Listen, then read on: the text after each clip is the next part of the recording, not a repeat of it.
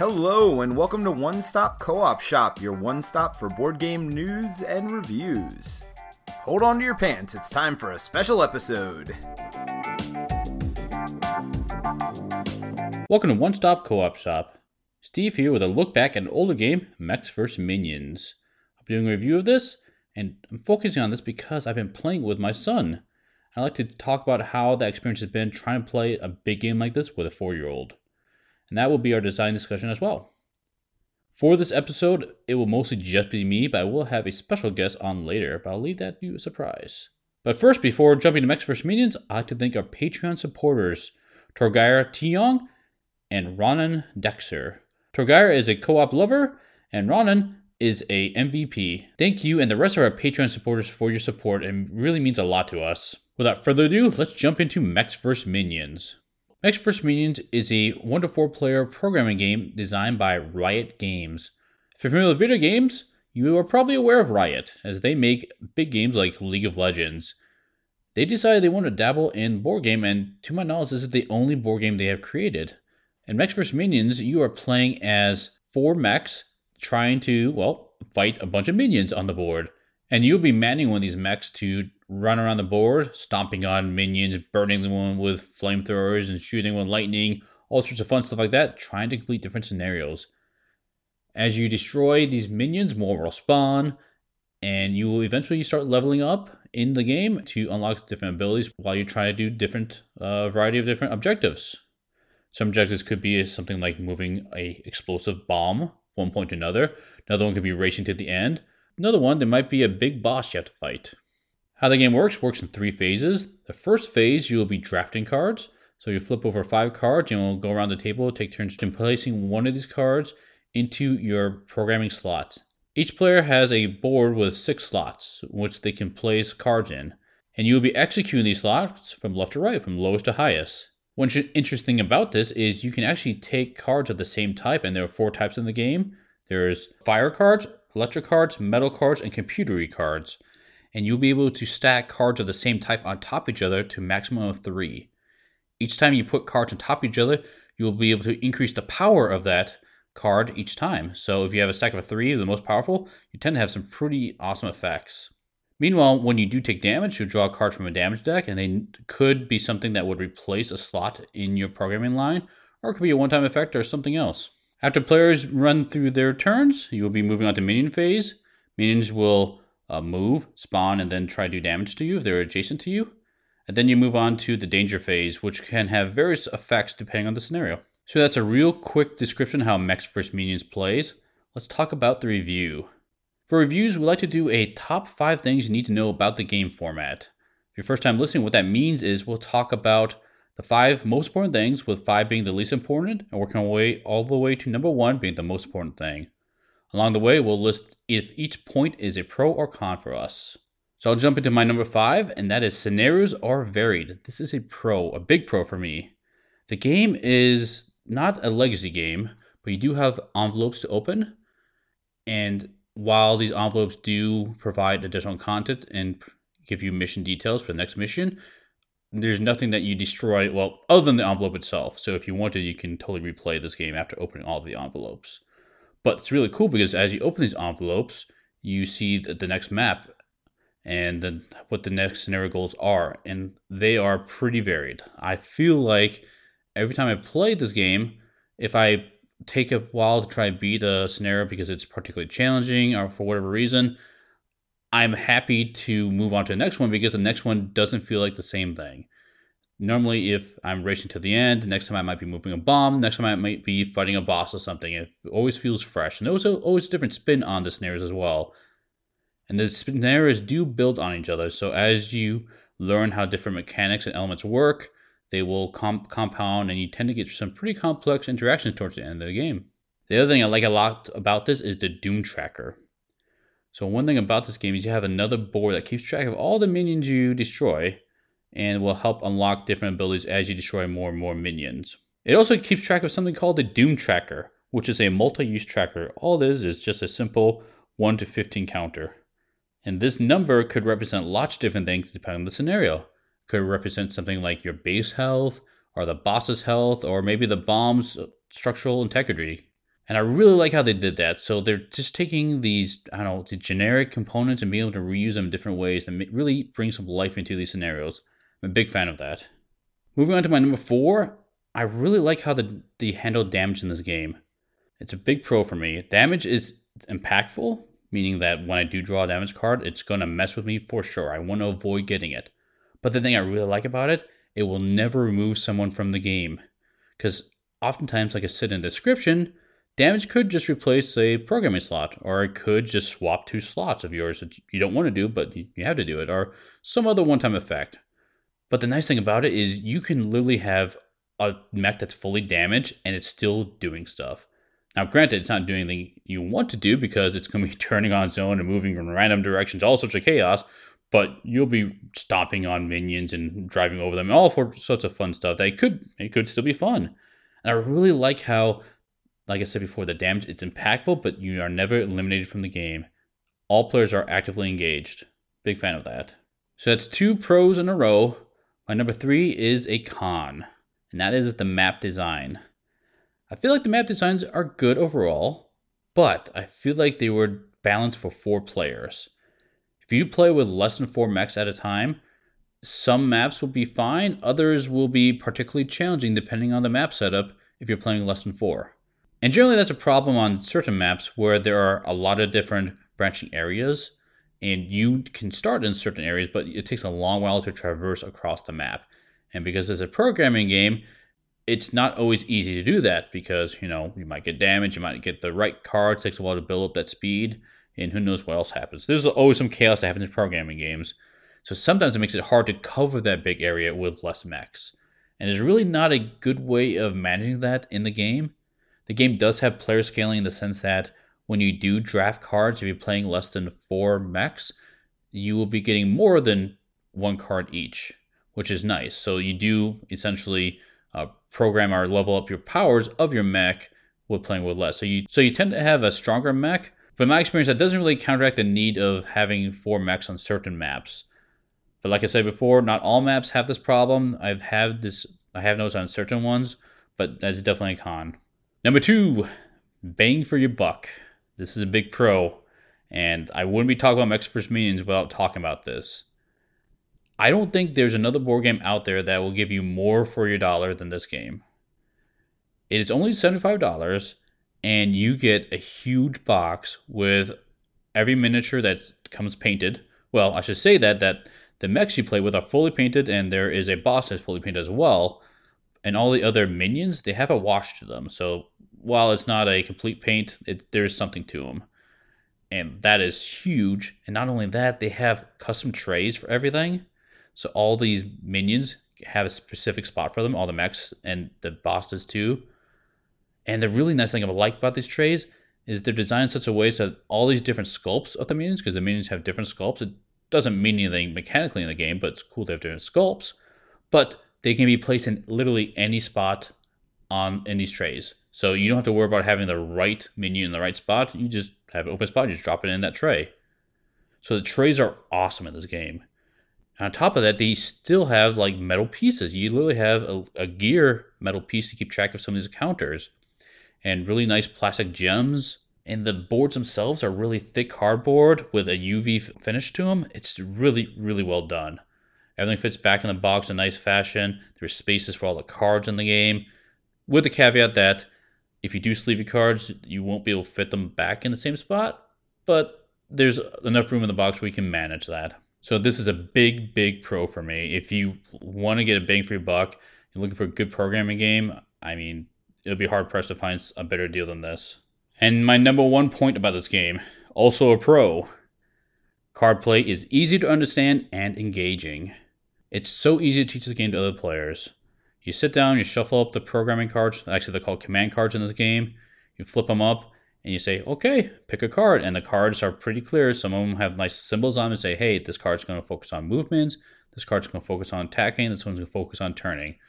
And they can pick a card, drop them in the slot, and if they're new to the game, you'll only start with a few cards, so you won't have a lot mech can do. But as you play the game, you get more and more cards, and then you'll be more comfortable with the game anyway. You can actually ramp up naturally to the game. Makes it real easy to understand the game and jump into it. The cards are also multi-use. I'm a big fan of that, meaning that there are types of cards which you can draft and not place onto your programming slot to swap slots around in case you need to change your programming for whatever reasons, or even remove cards from your slots in case you want to heal some of that damage, or maybe you made a mistake when you programmed this last turn, and now you can remove that. So it makes it really fun and really engaging to change your program. And it really makes me sit down and think on how I want to maneuver this to get to the strategies and objectives in time.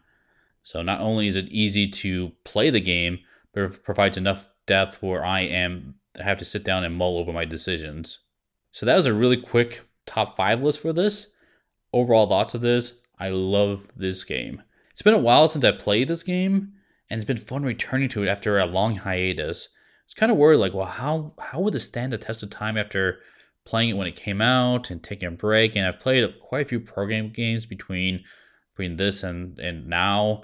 And I mean, how does it stand against these other programming games? Because there's a lot on the market. I'm happy to say that I think this firmly sits at my #1 favorite programming game. It was back then, and I think it still is. It's a really great bang for your buck. The components are amazing. The maps and boards are fun. The scenarios are varied. It does a lot of things right. It's easy to learn. People can play, like my son. He doesn't understand strategy, but he understands, hey, if I stack a bunch of these movement cards on top of each other, I see that big arrow for movement, he knows it moves. Now, he can't read the cards, I have to read it for him, but he's able to kind of understand how to play the game, just not play it well. So I did check in. This game seems to be still available on Riot's website. I was able to add this game to my cart. I didn't go through the full process because I already own a copy, but I was surprised to see that, hey, they're still producing this, and at that price point, it's surprising. And now, I'd like to change it over to a special guest. I mentioned earlier to the episode, I'll have a special guest on this podcast, and it's not just going to be me talking the whole time. And here it is. And now I'm here with a special guest, my son Caleb. So Caleb, want to say hi? Hi. Okay. Caleb, how old are you? 4.5. 4.5, that's awesome. And so we've been playing a game a lot lately. What game is that? A robot game. Robot game? Mm-hmm. That's robot game is Mechs vs. Minions. So I want to get your opinion on the game. So what do you like about the game? I love the robot game. A big guy with that axe. The big guy with the axe? Mm-hmm. Yeah, so that is a boss miniature you can unlock at one point in the game. Why do you like that big guy with the axe? Cause it's super big with a guy in it. Super big with a guy in it? Mm-hmm. And it's hard to beat. Yeah, he's hard to beat. Can you beat him?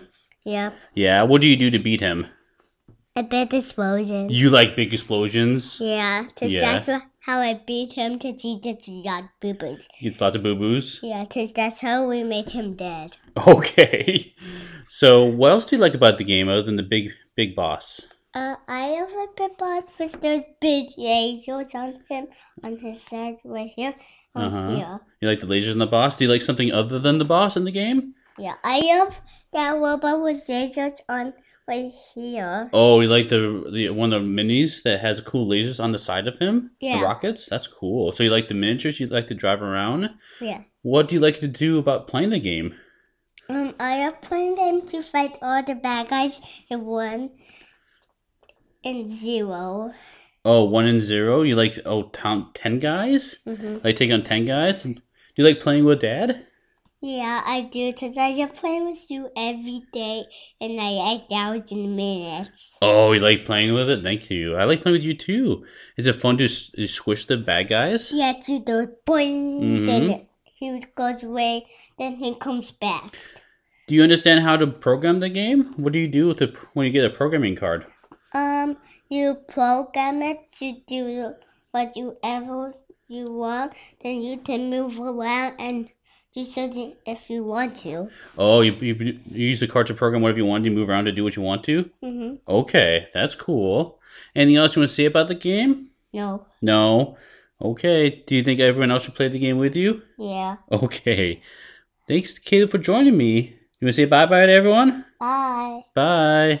I'm so thankful Caleb was able to do that sound bit for me. Hopefully you guys were able to understand him. He's only 4.5 basically, he likes to say. So he's may not be the easiest to understand. Hopefully, he was able to kind of translate for you guys for him. But yeah, it's been surprising that he's been able to somewhat play this game. And this is going to be the design discussion I'm going to talk about is how have I been playing a game of this nature with a 4-year-old? And so let me start this from the beginning in that I've played a lot of kids games with him. And one of the games we've been playing over past couple, I don't know, year or so has been Robot Turtles. Robot Turtles is a phenomenal game for kids. I highly recommend it.